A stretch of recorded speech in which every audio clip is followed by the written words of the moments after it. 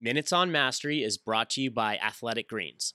This is Microsoft CEO Satya Nadella on the Finding Mastery podcast with Michael Gervais, sharing what he believes to be his biggest strength. Perhaps my biggest strength is the ability every day to recognize my weaknesses. I mean, it's sort of a corny way of saying it, but it is probably what I feel.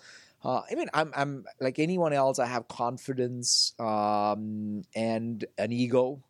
But I think what happens, at least in my case, is I'm more willing to accept my faults and know that I'll make mistakes and not be afraid, and then get better. And that has been something that's been ingrained. That's probably when as part of even writing this book, one of the more cathartic things was to go back into how you grew up and what was ingrained in me. I just had this confidence of being able to admit mistakes. Where did that come from? Because you've done a great job, and that makes you, in so many ways, human, because you're running this massive tech company that's changing the world, and you have this ability.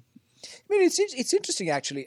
It came for surely because of the confidence that my parents instilled in me. Right? How'd they do that? I love this stuff. How'd they do that? The foundation was for them to say, hey, look, don't ever be afraid.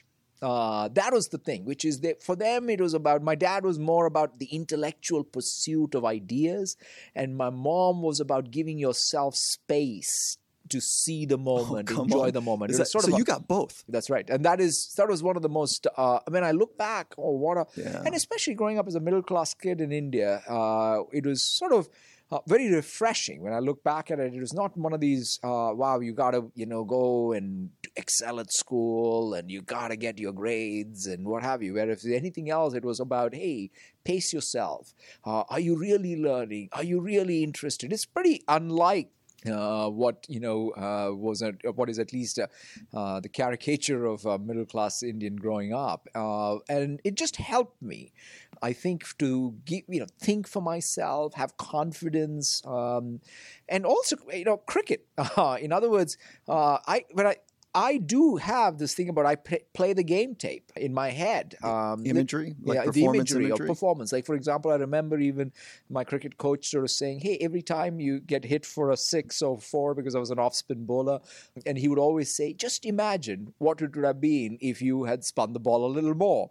And in terms of, he was mostly teaching me, and without all the sophistication of the words that nowadays you all have, was recovery. Because on the field, how do you quickly recover mentally that you have the confidence going in? And those are all, like, how do you have not only the confidence going in, but you learned the right lesson? That to me was one of the most formative things in my learning. For the full Finding Mastery podcast, head over to findingmastery.net or check us out on Apple Podcasts. And for a special offer from Athletic Greens, head to athleticgreens.com/findingmastery.